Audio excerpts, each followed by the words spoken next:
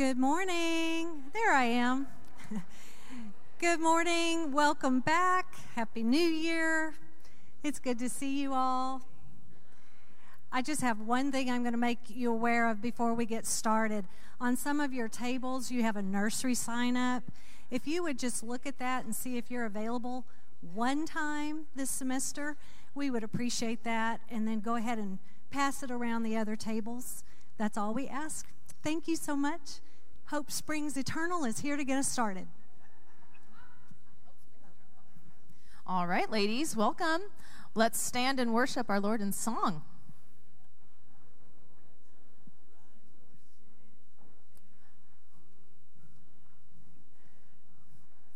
The slide needs to be Christ, our hope in life and death. But that one's coming up, so don't worry. There we go.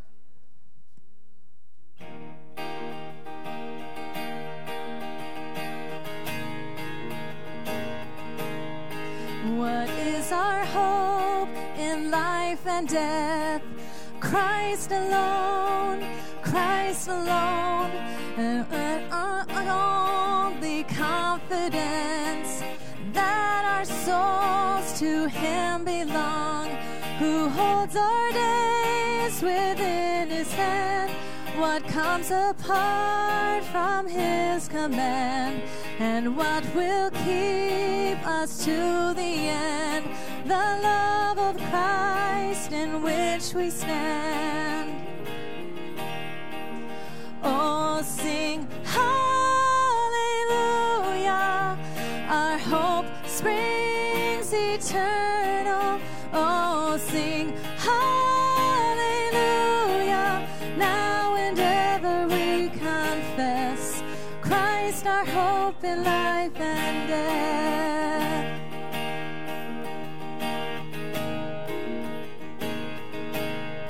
What truth can calm the troubled soul?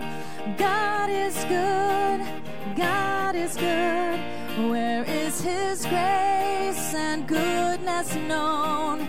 In our great Redeemer's blood, who holds our faith when fears arise, who stands above the stormy trial, who sends the waves that bring us nigh unto the shore, the rock of Christ.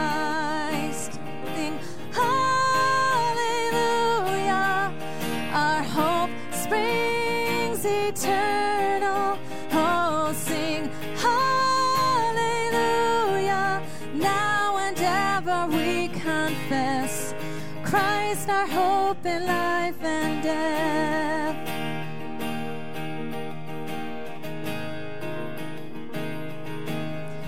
Unto the grave, what will we sing?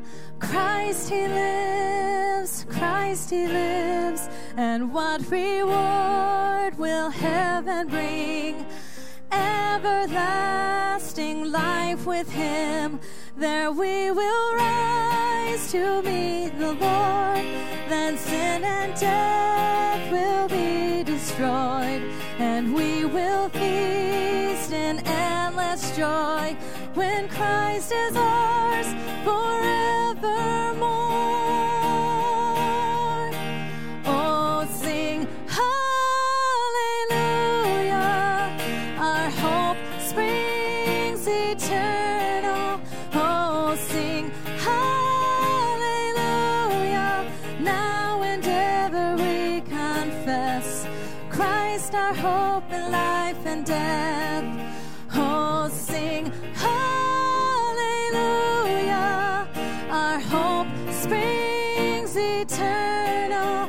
Oh, sing hallelujah, now and ever we confess Christ our hope in life and death. Now and ever we confess Christ our hope in life and death.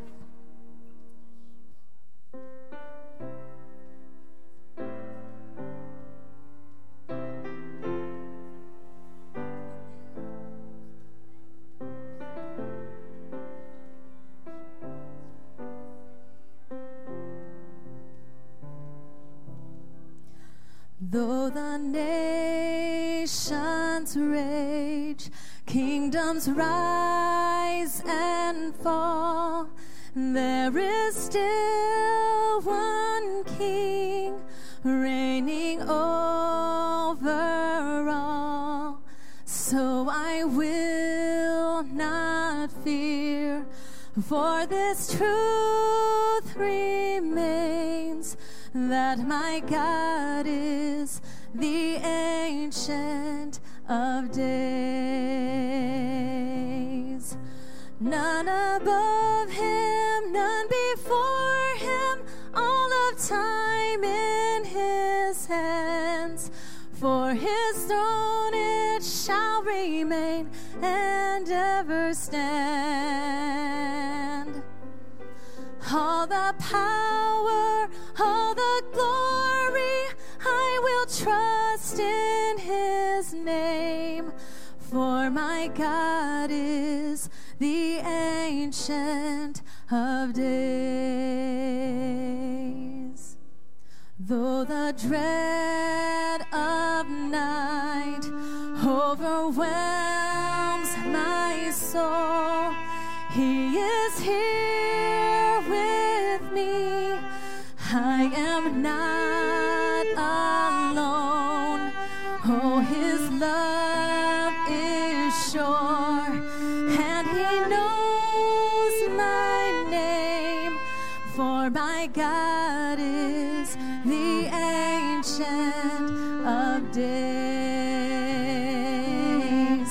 None above him, none before him, all of time in his hands. For his throne it shall remain and ever stand. All the power, all the glory, I will trust in his name.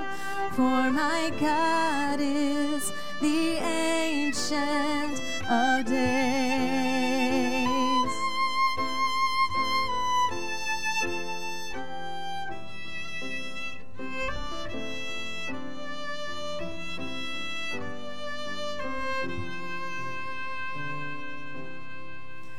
Though I may not see what the future brings, I will watch and wait for the Savior King. Then my joy complete, standing face to face in the presence of the Ancient of Days. None above him, none before him, all of time in his hands. For his throne it shall remain and ever stand. All the power, all the glory, I will trust in his name. For my God is the Ancient of Days. For my God is the Ancient of Days.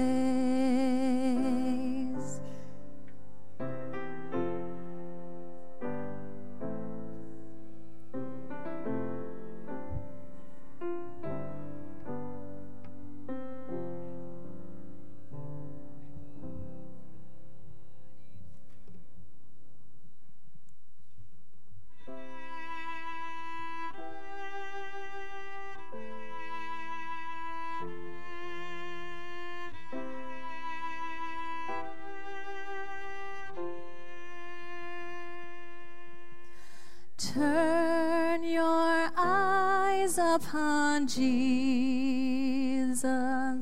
Look full in his wonderful face, and the things of earth will grow strangely dim in the light of his glory and grace.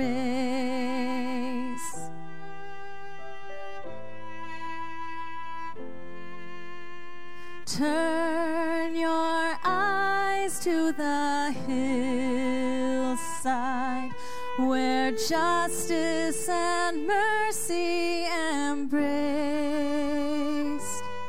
There the Son of God gave his life for us, and our measureless debt was erased.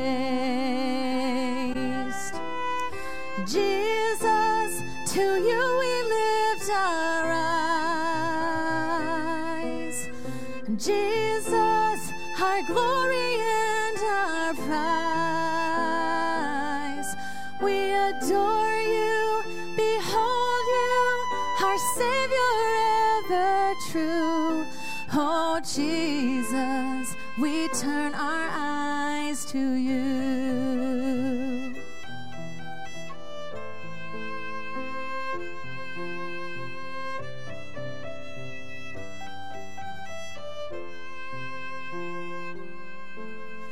Turn your eyes to the morning and see Christ the Lion awake. Let a glorious dawn, fear of death is gone, for we carry his life in our veins. Jesus, to you we lift our eyes. Jesus, our glory and our prize. We adore you, behold you, our Savior ever true. Oh Jesus, we turn our eyes to you.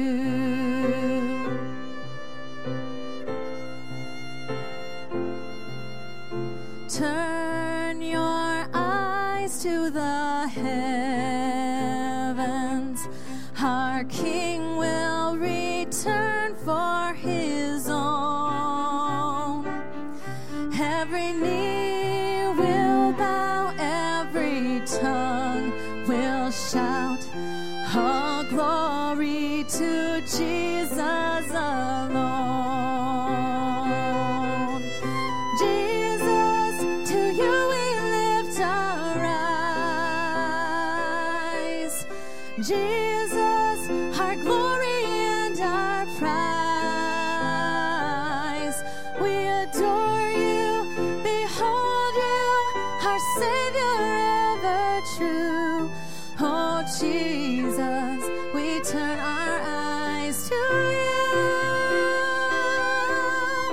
Jesus, to you we lift our eyes.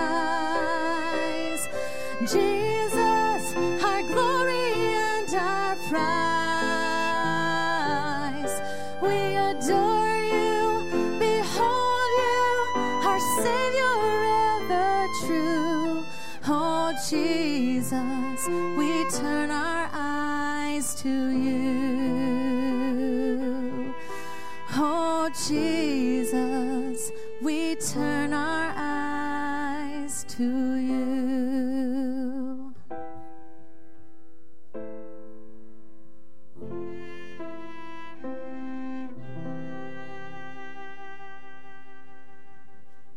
Thank you, ladies. Beautiful singing. You may be seated.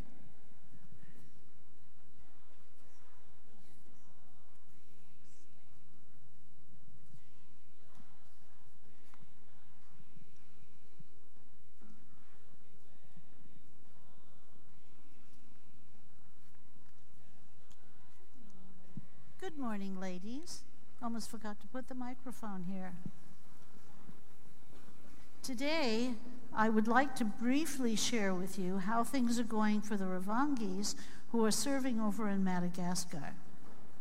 Fally and Lily, along with their 5 children, are missionaries to their home country of Madagascar.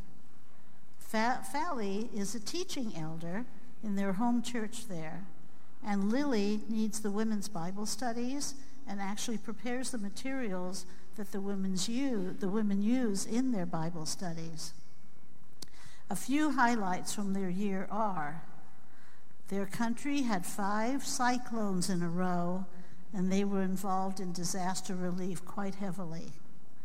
God provided new ministry teammates for the Ravangis, which will help carry the load. Their local church has matured so much this year through the ministry of the Word. One of the missionaries, called 3M, has grown substantially through the Summit for Expository Teaching Practices and Conferences. Fally had to deal with sickness more this year than ever before, partly due to exhaustion. He's doing better now and will be helped even more when a new ministry couple come and share the load with them.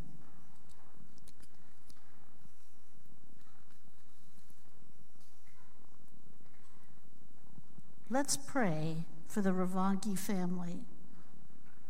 Heavenly Father, we pray for Fally's health. We pray that he's able to delegate some of what he's responsible for his new teammates. We are so thankful that Fally was able to graduate from his Doctor of Ministry studies.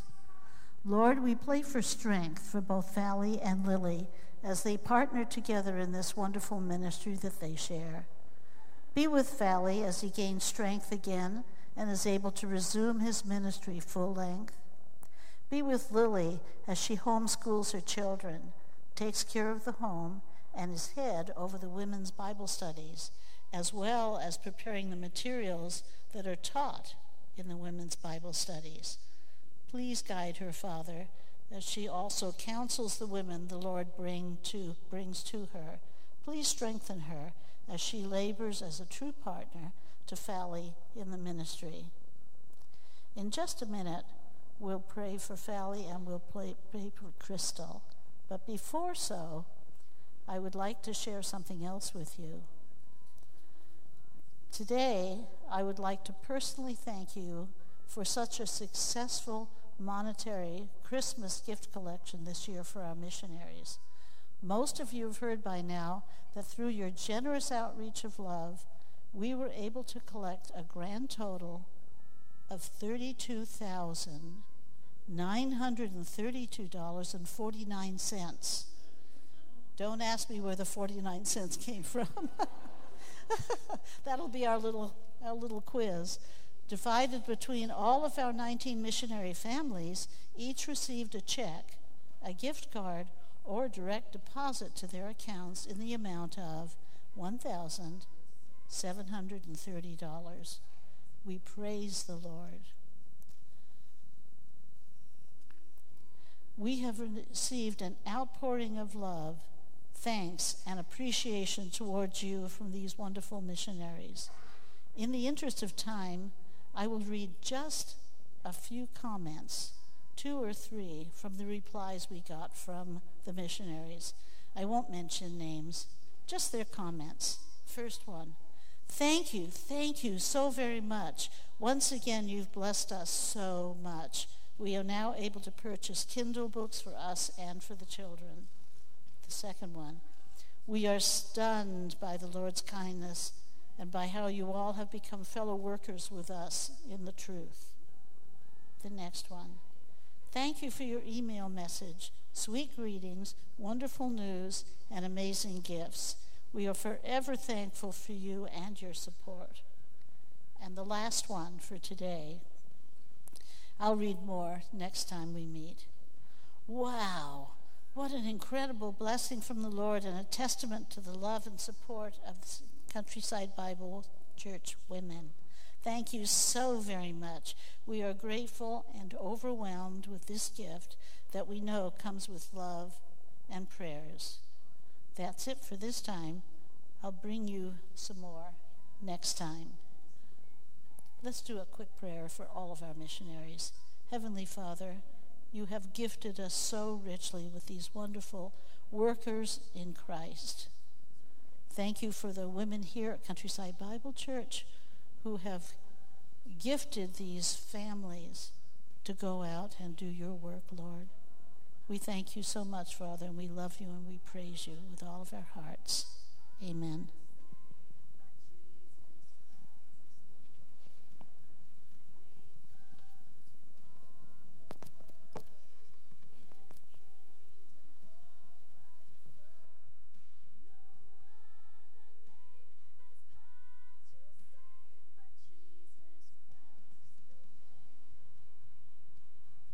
Good morning, ladies. It's truly such a joy to be back together again. It feels like so much has happened since we were together last time, right? We celebrated Thanksgiving and Christmas and New Year's. I really love the fresh start of a new year. It feels like a new call to action, right? To remind ourselves of where our focus should be and to set aside the distractions that are so often calling for our attention. Well, I just want to say thank you for putting the effort into coming in person today. I come west from Fake Keller, and the traffic was just awful, and then through all the rain and everything, and so I just wanted to say thank you. Thank you for the effort you put into being here. It's just such a delight to get to worship the Lord together in person through the study of His Word and through song. Well, we are about halfway through our study of the discipline of grace. And we've seen together that as believers, we are controlled by the love of Christ. And it is His love for us that spurs us into action. It's His love for us that motivates us to live our lives for Him as an act of grateful worship. Well, we also saw that we need to preach the gospel to ourselves daily. The gospel isn't just the good news that unbelievers need to hear. It is also the good news of the grace of God that we need to hear on a daily basis. It's the truth of the gospel that keeps us from falling into the trap of Phariseeism, of being way more impressed with ourselves than we ought to be, right? And allowing ourselves, even subtly, to think that we are earning God's grace. Or maybe even deserve God's grace because we've been doing such a good job living this Christian life, right? Well, preaching the gospel to ourselves also protects us from feeling hopeless when we get it wrong, from feeling like we could never deserve the grace of God, that He is bound to quit on us at any moment if He hasn't already. Well, that's also not true. And reminding ourselves of the truth of the gospel protects us from erring in either one of those directions. When we stop listening to ourselves and start talking to ourselves, telling ourselves the truth we know from Scripture, preaching the gospel to ourselves, we can have peace, real peace. We can rest in the comfort that we are not, have never been, and will never be good enough.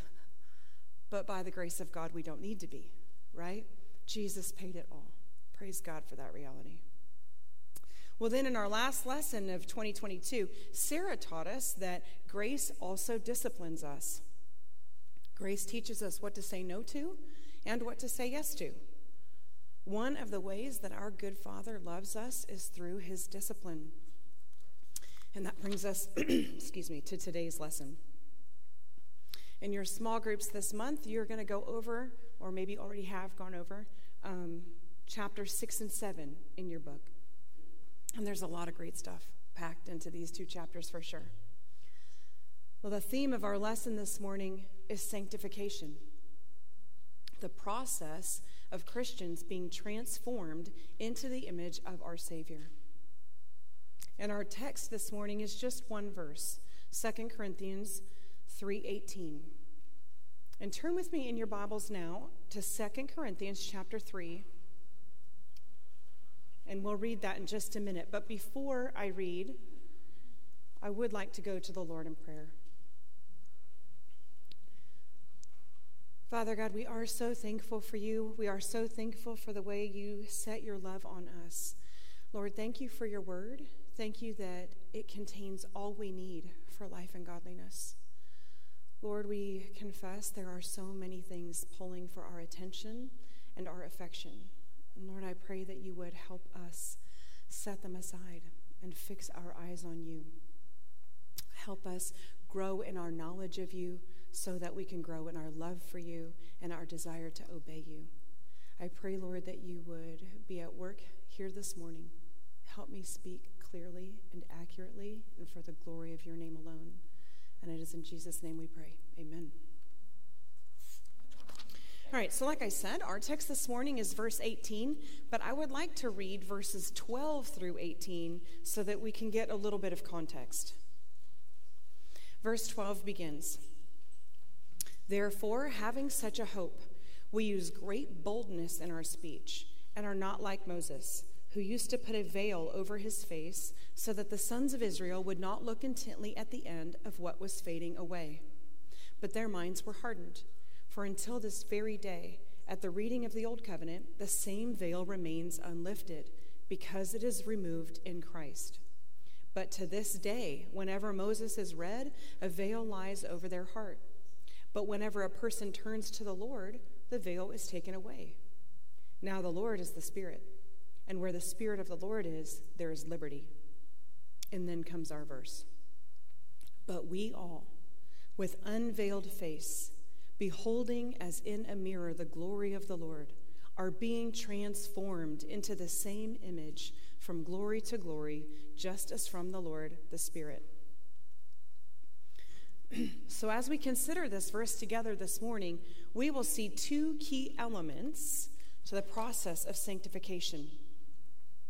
First, we're going to see that New Testament believers have complete access to the Lord.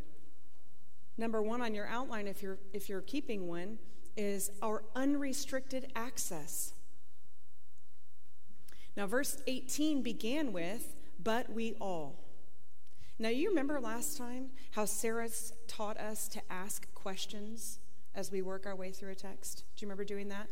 Well, this verse gives us another great opportunity to practice doing that.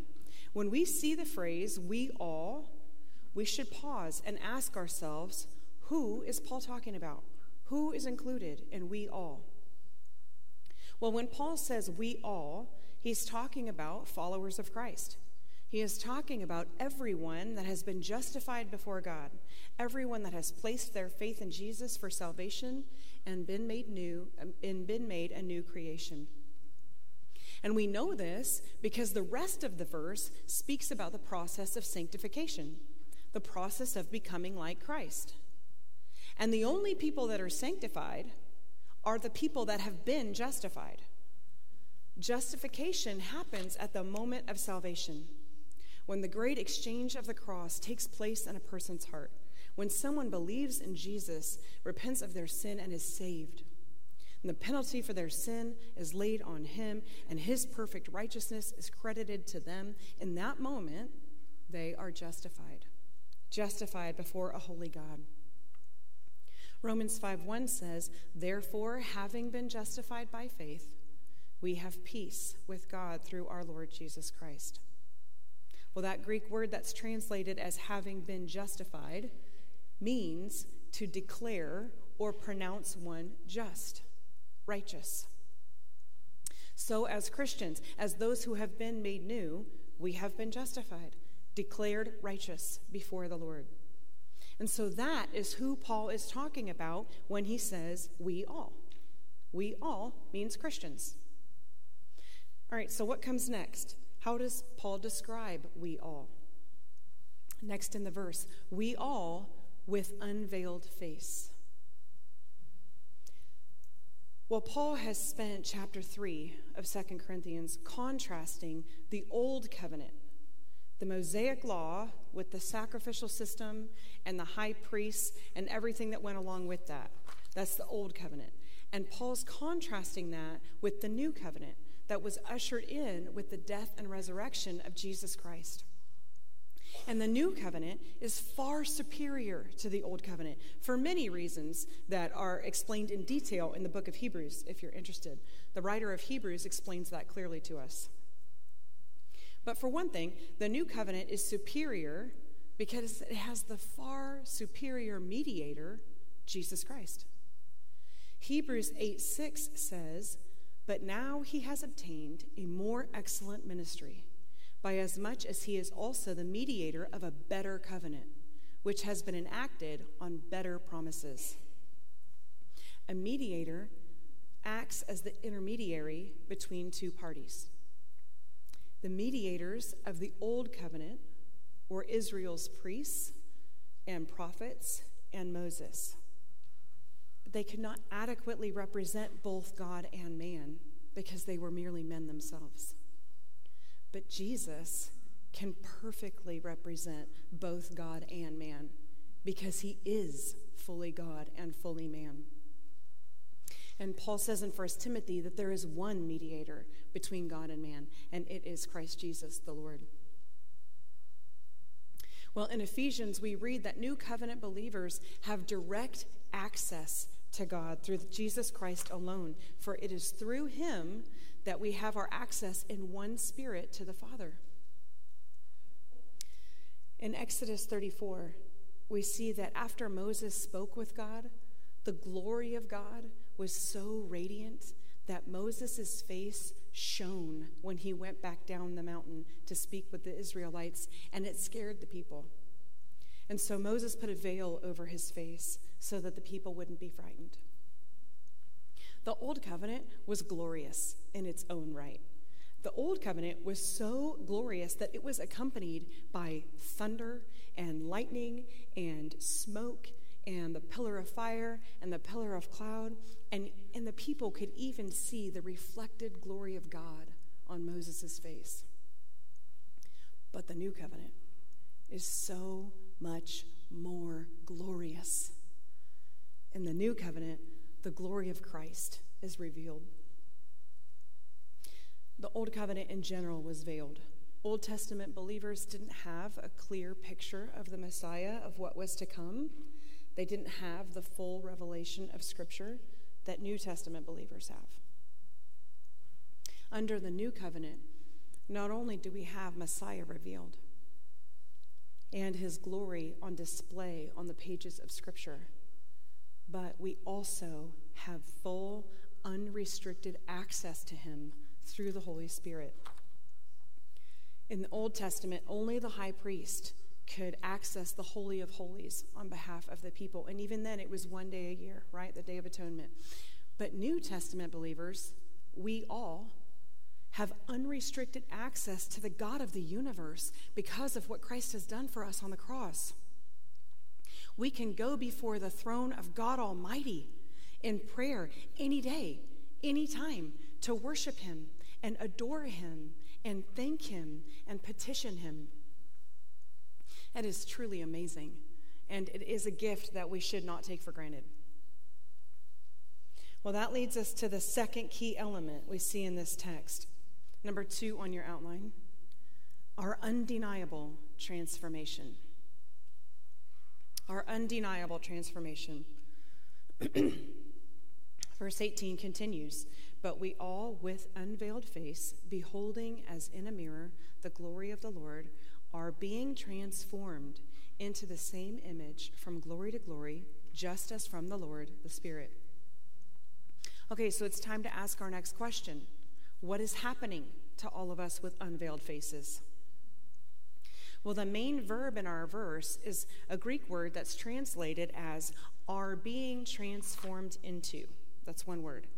And it's in the present tense, and it's in the passive voice. That means that Christians are being transformed, but they're not the ones doing the transforming. It's happening to them. The Holy Spirit is the one doing the transforming. And the word that's used to describe that transformation is the word we get our English word from, metamorphosis. And so it's not referring to changes in outward appearance or even changes in behavior, but rather it's describing a complete inward transformation, like the changing of a caterpillar into a butterfly. And it's this process of transformation that is called sanctification. It's this process of transformation that we're going to spend the majority of our time considering together this morning.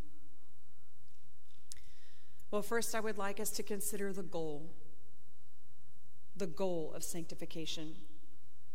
Verse 18 tells us that we are being transformed into his image. The goal of the transforming work of the Holy Spirit is to conform us into the image of our Savior. It is to make us Christ-like.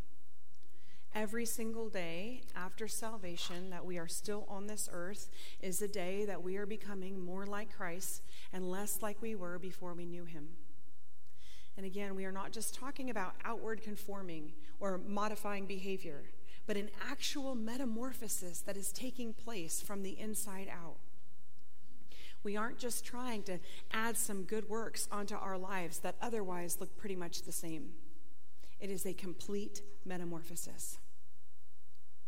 The goal of sanctification isn't merely to act like Jesus. Pharisees and hypocrites can do that, right? The goal is to love what Jesus loves. We want to be righteous because we love righteousness. We want to put off sin because we hate sin. And not just that we hate the consequences of sin, but that we actually hate sin and the idea of failing our God. And the transformation for the believer is permanent and ever increasing. We will become more and more like Christ because he promises that this is so in his word. Likely, all of you are familiar with Romans 8:28, right? In fact, probably many of you have it memorized.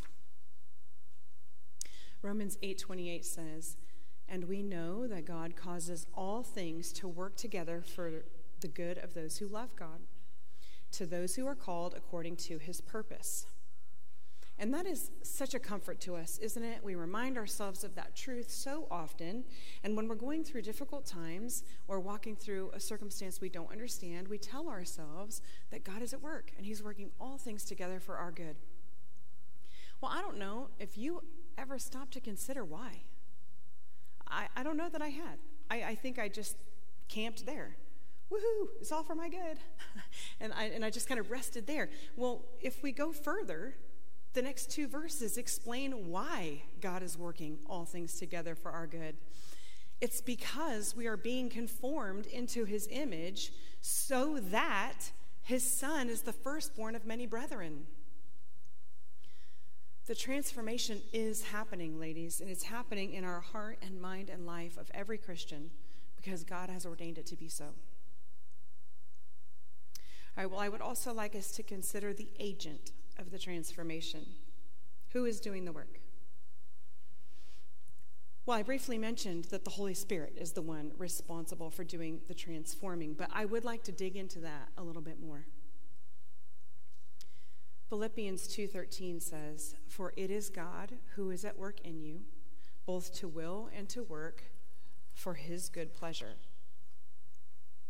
And again, the verb in that text is in the passive voice. God is the one doing the work within us. We can change our behavior, for a short time at least, but we cannot change our own hearts. Only God can do that. We must be dependent on the Holy Spirit as he changes us from the inside out. Galatians 5:22 and 23.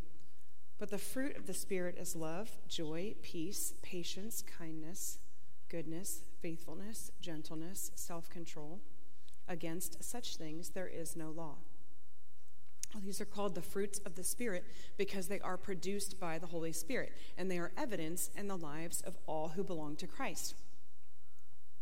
Well, I think that one of the most visible ways you can see the metamorphosis of believers around you is in these fruits of the Spirit.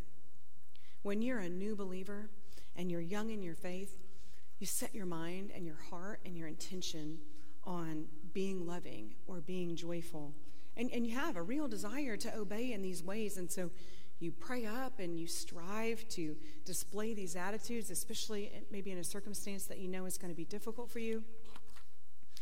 But as you become more and more like the Lord Jesus Christ and less like the fool that you were before you knew him, these fruits become characteristics that describe who you are as a person and not just the way you occasionally behave. right? As the transformation of your heart progressively takes place, you go from being a person who was patient in that circumstance to being known as a patient person. And it's so lovely to get to see this transformation, this metamorphosis in the lives of the godly women around us, isn't it? So if the Holy Spirit is the one doing the work, does that mean that we're off the hook? That we have no responsibility here? Can we just let go, let God? No. I hope those chuckle means like you know that the answer is no. Absolutely not, right? I just read Philippians 2:13, which said, "For it is God who is at work in you, both to will and to work for his good pleasure." Now I'm going to read the verse that comes immediately before that.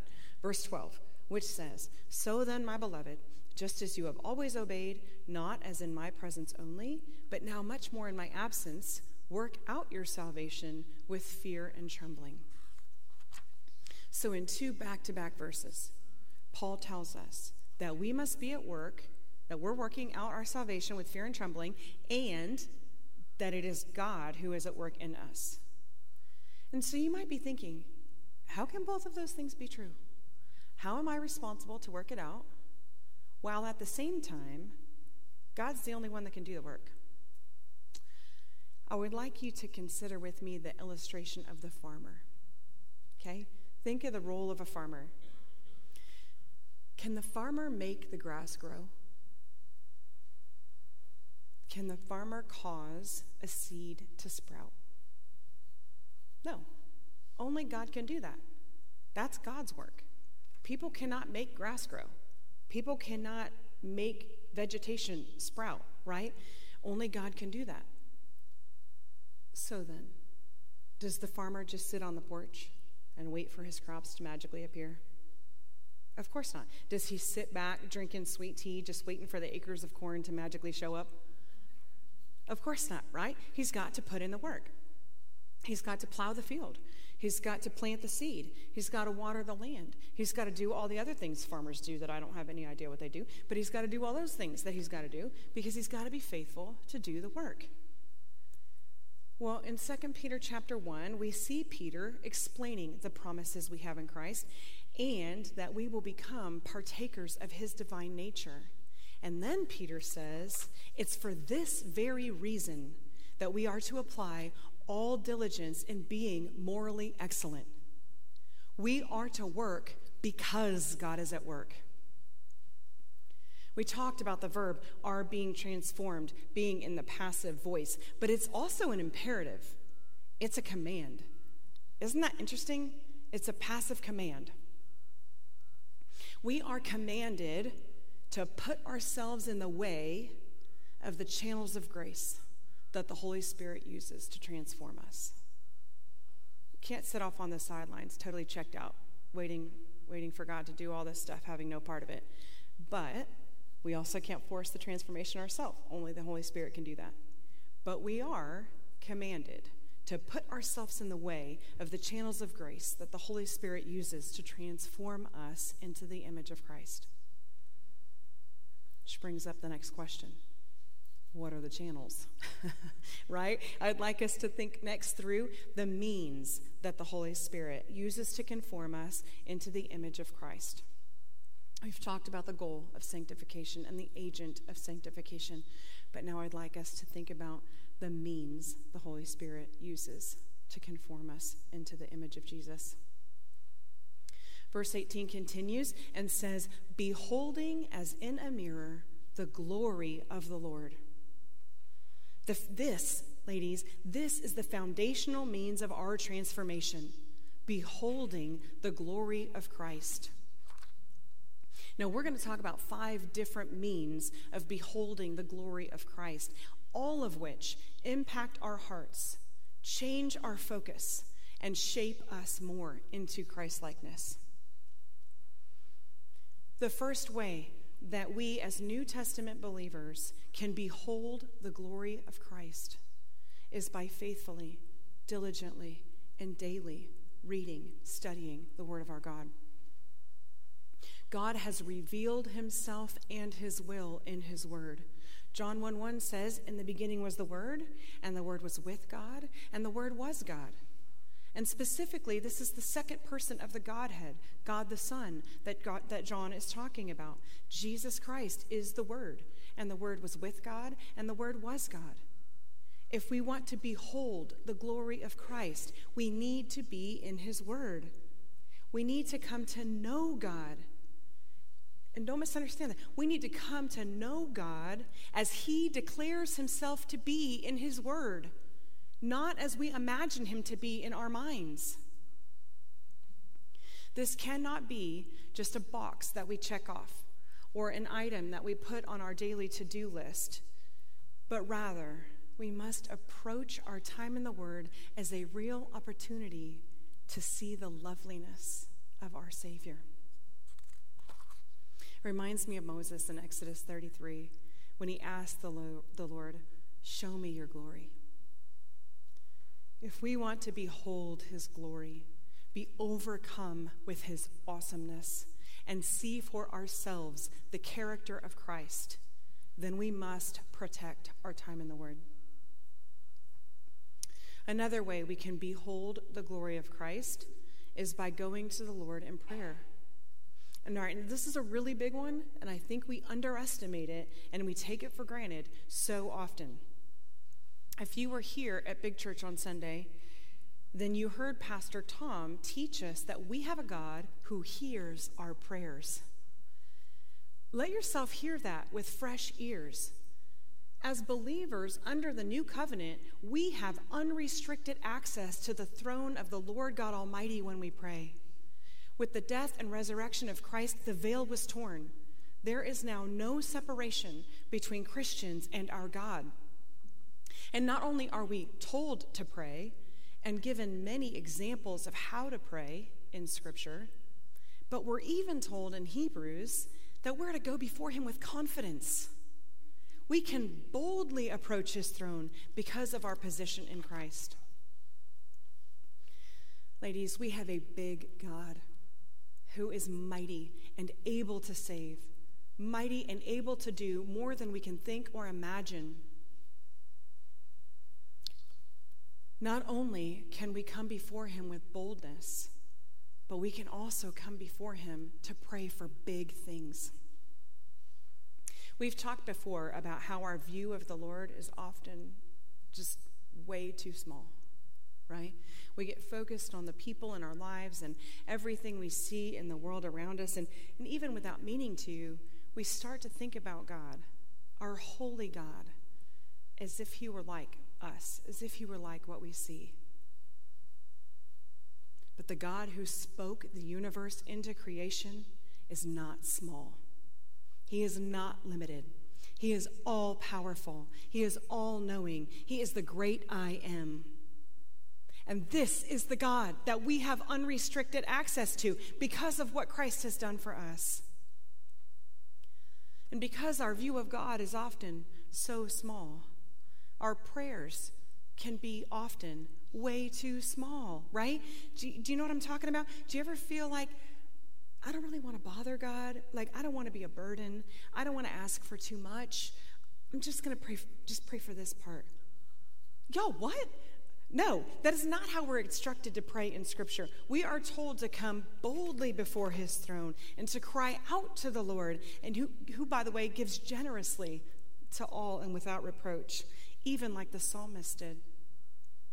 God commands us to come to him in prayer. We are to adore him for who he is. Thank him for all he's given us. Confess to him all of our sin. Beseech him for the desires of our heart. Ladies, we glorify God when we run to him in prayer. When we pray, we acknowledge our dependence on God. When we remain silent, we acknowledge our dependence on ourselves. Beholding the glory of God by speaking to him through prayer is not only an incredible gift and privilege, but it is also one of the means that God has ordained for us to be conformed into the image of his Son. A third way that we are transformed is through fellowship. Now, this one might surprise you, and I think that's because we can have a cheap view of fellowship too. Fellowship does include sharing a meal. I'm not trying to trivialize that. It does include sharing a meal with other believers and catching up on one another's lives and discussing what's going on in the world around us, but it goes so much deeper than that. Have you ever been spending the day with a friend, just watching her interact with her kids, or listening how she speaks about her husband, or seeing her use her gifts to bless others, and it spurs you on to do the same? You find yourself driving home thinking about how thankful you are for your friend and the example she is to you and to the others, and maybe her behavior even motivated you to go home and tell your husband what a blessing he is to you, or motivated you to do something special for someone you know. The reason that happens is because all believers are currently in the process of being transformed into the image of our Savior. Fellowship sanctifies us because of what we see in Christ in one another. We are inspired by other believers. And that's one of the reasons, side note, why great Christian biographies are so rewarding and encouraging, right? We see what real believers went through to take the gospel to the remotest parts of the earth. We see how people like Elizabeth Elliot responded with the love of Christ to the tribe that had just murdered her husband, and how she chose not only to stay and teach them the gospel, but to live it out right before their very eyes. Well, not only are we inspired by fellow believers, but we're also corrected by one another. We're sanctified when other Christians gently come alongside us and tell us what they see in our lives that we're not seeing. They speak the truth to us in love. And those conversations are usually not fun, but they are absolutely what we need. It's a good friend, a Christ-like friend that loves you enough to have a hard conversation with you because they want what's truly best for you. Well, we are also sanctified through fellowship as we encourage one another. I don't know about you, but I am continually amazed at how quickly my perspective can shift back to temporal things. I can be having a really good spiritual day, right? Maybe I've read my Bible, I've spent time with the Lord in prayer, I've been listening to Christian music, I'm minding my own business, I'm having a good day. And then my phone rings, and I get difficult news that I wasn't expecting.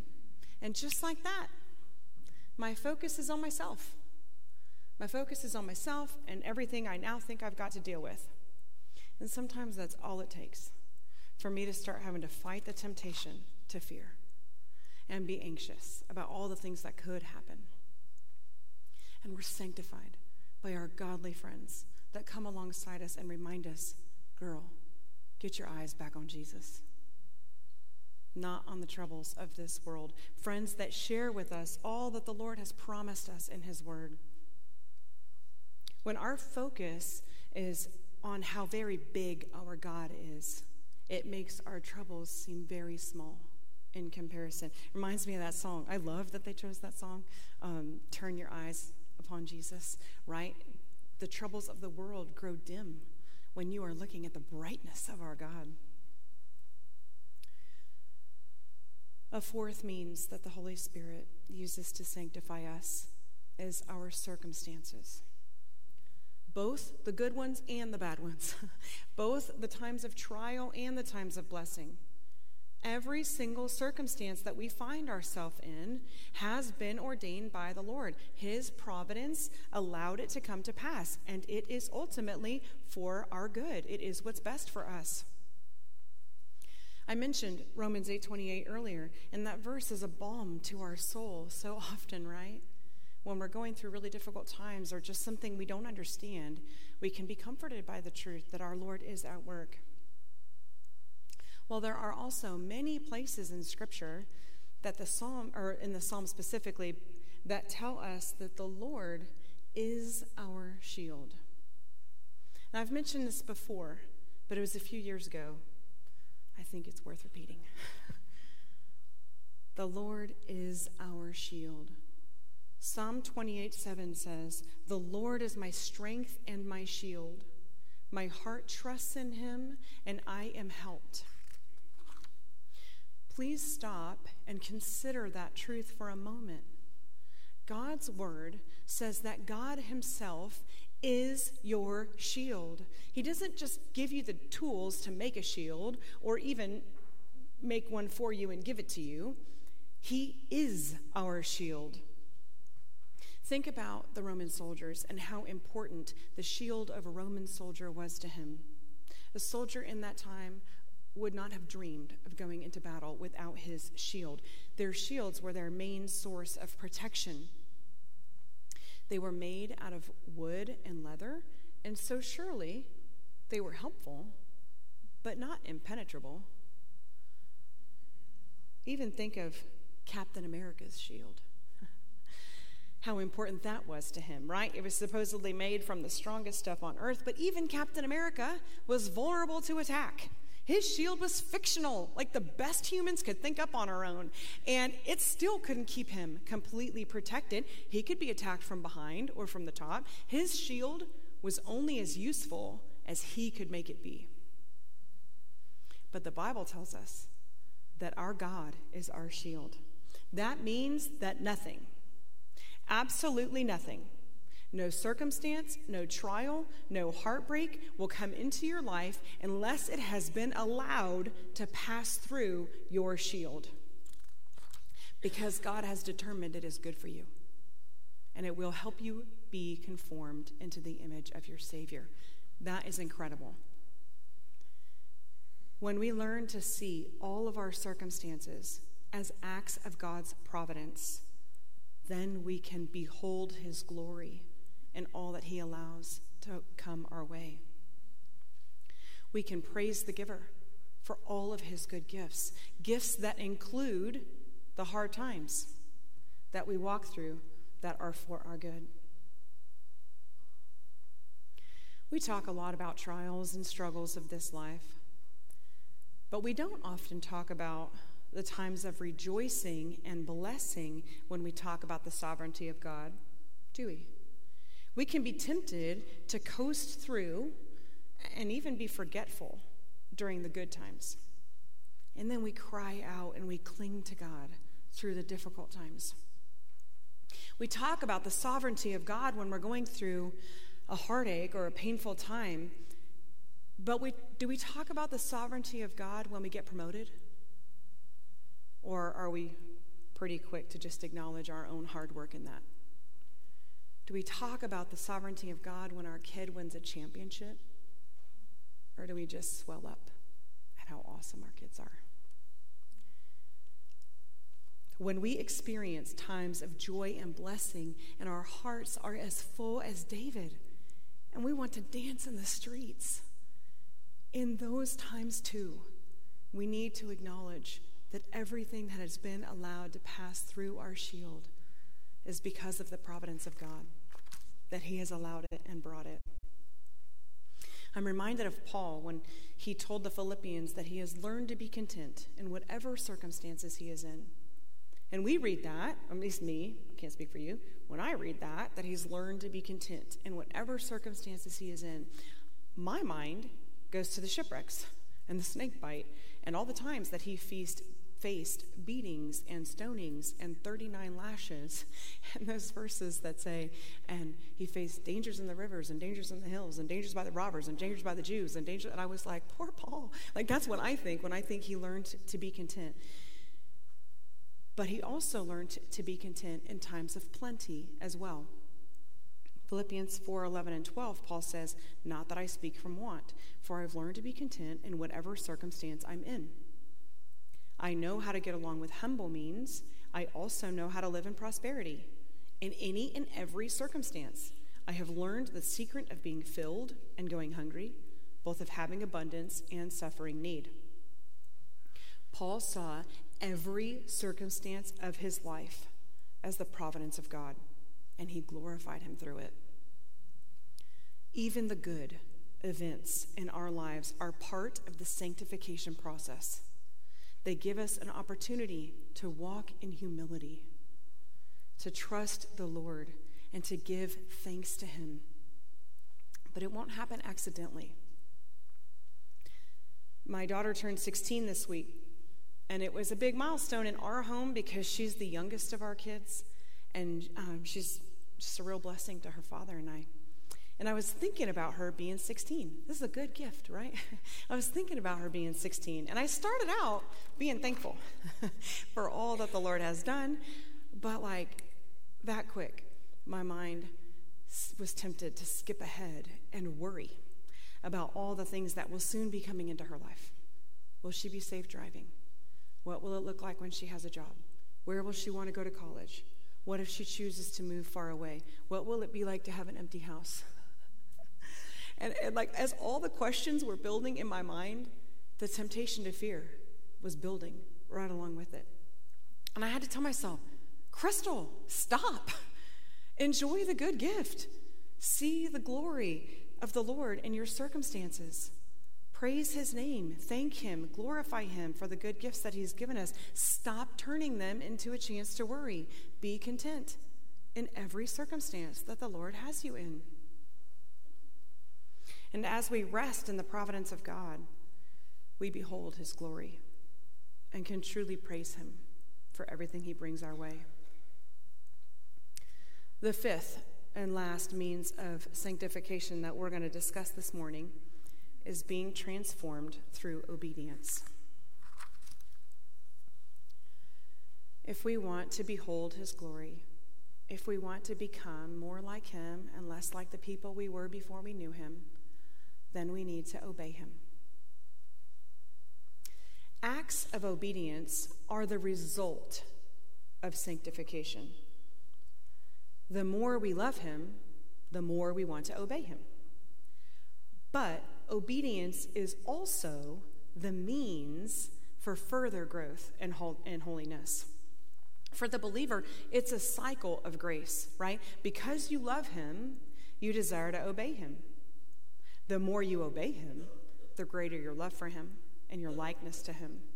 And the greater your likeness to him, the greater you long to obey him. This is a cycle for the believer. Obedience is both the fruit of sanctification and the means for further transformation into his image.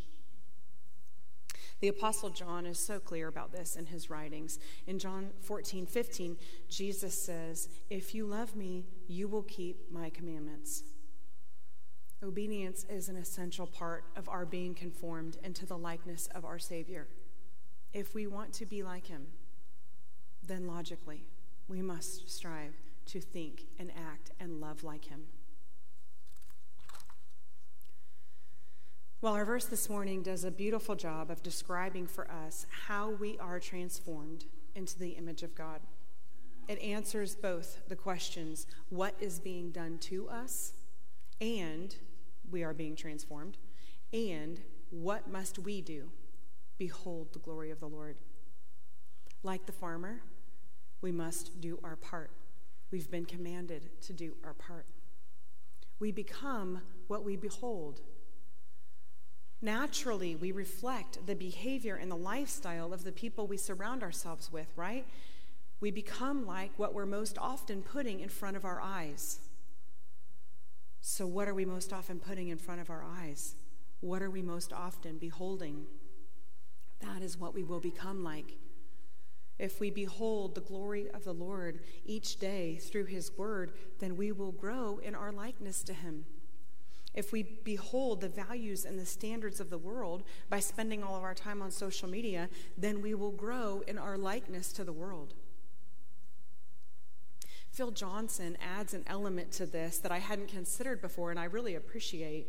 He says, you become like what you worship.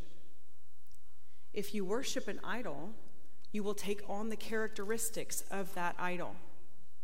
If you worship money, you will become materialistic. If you worship entertainment, you will become trivial and worldly. If you worship power and prestige, you will become cold and calloused. If you worship yourself, you will become selfish and narcissistic. But if you worship Christ, you will be transformed into his image. We must be faithful to behold his glory through his word, time with him in prayer, fellowship, seeing his hand in all of our circumstances, and through obedience to him. Well, our one verse also says that we're being transformed into the same image from glory to glory. And that's describing the slow process that sanctification is. We grow from one level of glory to the next, ever increasing levels of glory. And sometimes it might seem slow and halting, but whether we perceive it or not, the transformation process is happening. It progresses steadily. The degree of which we resemble Christ is proportional to the degree of which we're beholding his glory until he comes or calls us home. In heaven, our transformation will be complete. We will be like him because we will see him just as he is. When we are faithful to behold the glory of the Lord in the ways that we've talked about, we are satisfied in him. Christ satisfies the longings of our soul and the desires of our heart because he alone is our true source of joy and peace. Beholding him protects us from seeking satisfaction in other, lesser, sinful pleasures that can never deliver like Christ can. The pleasures and promises of this world are a lie. They are a cheap substitute. Sin entices us with promises of happiness and fulfillment, but it simply cannot deliver because it is not from God. As believers in Christ, we have been made new. We are entirely new creations with new hearts and new affections. And our new affections effect our new will. And our new will impacts our new actions. Because we love him, we want to obey him and be like him. And as we spend time in the Word, we get to behold the loveliness of Christ. And through that, our hearts are changed and our wills are directed, which results in us walking in obedience to our God. Well, it is the Holy Spirit that opens our eyes to the glory of Christ and his love for us at salvation. Unbelievers are blind to the glory of Christ. They can't even see it, let alone be transformed by it. And so it needs to be said. If you're listening this morning to all of the ways that we can behold the glory of Christ, and you're thinking, yeah, I'm not really interested in that. That sounds like way too much effort. I just want to take my family to church because it's the right thing to do, but I don't really want my life to look a whole lot different than it does. I'm good. If that sounds like you, then I would beg you to consider whether or not you are truly in Christ. This is a great time to do some self-examination. Check your heart against everything Pastor Tom is saying on Sunday mornings as he teaches us through the book of 1 John. There is no way that a person can come to a saving faith in Jesus, be made new, be completely made new, a new creation, and then carry on living the way you were living, with the same wants, wishes, and desires and loves. It just doesn't work like that. People with a saving faith in Christ have a genuine desire to be like him. They love what he loves. They hate what he hates. And they grow in their likeness to him throughout their life. But the good news, though, is that if you aren't in Christ, it is not too late. Today is the day of salvation. Pray. Talk to the Lord. Acknowledge that you are a sinner in need of a Savior. Repent of your sin. Place your faith in Christ and be saved. And if you have any questions about that, please feel free to grab a Titus 2 leader. Or if this is embarrassing or you don't want to talk to somebody you know, come get me. I'll wait in the hallway. Let's talk. Don't let the day go by. For the believer, John Owen has a quote that I think is as beautiful as it is helpful for us to finish our time with. Owen says, "On Christ's glory, I would fix all my thoughts and desires, And the more I see the glory of Christ, the more the painted beauties of this world will wither in my eyes, and I will be more and more crucified to this world. May we be faithful to fix our eyes on Jesus, beholding his glory, being transformed into his image, and being his representatives to a watching world. Let's pray. Father God, we just find so much comfort and so much to be grateful for in your word. Lord, we are so thankful that the transformation believers go through is your work and not dependent on what we get right. Lord, forgive our short-sightedness and our selfishness. We are so quickly pulled back to things that are not eternal. I pray that you would go before us, that you would give us a fresh desire and just a fresh love, Lord, to pursue the things that you would have for us. Help us behold your glory faithfully, Lord. We do. We want to be more like you and less like the people we were before we knew you. Help us run hard after you. It's in Jesus' name we pray. Amen.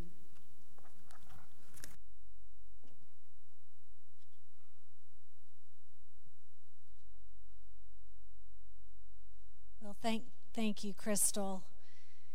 That was so true, so rich. I truly think everything we prayed for beforehand, the Lord graciously delivered. So thank you.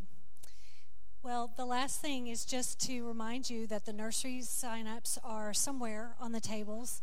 If you have the ability to sign up and serve once for us, we would so appreciate that. It just allows our younger moms to come and get to have that little morning away and get their refreshment, their fellowship. So again, we just ask for a one-time commitment. It's not all semester. So if you're able and willing, we would appreciate that. And they're scattered on the tables if you're still looking for one to sign up with.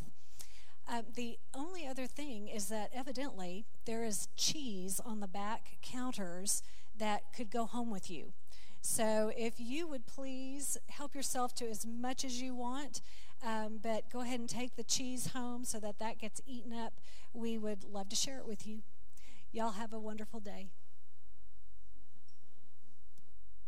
You're enough.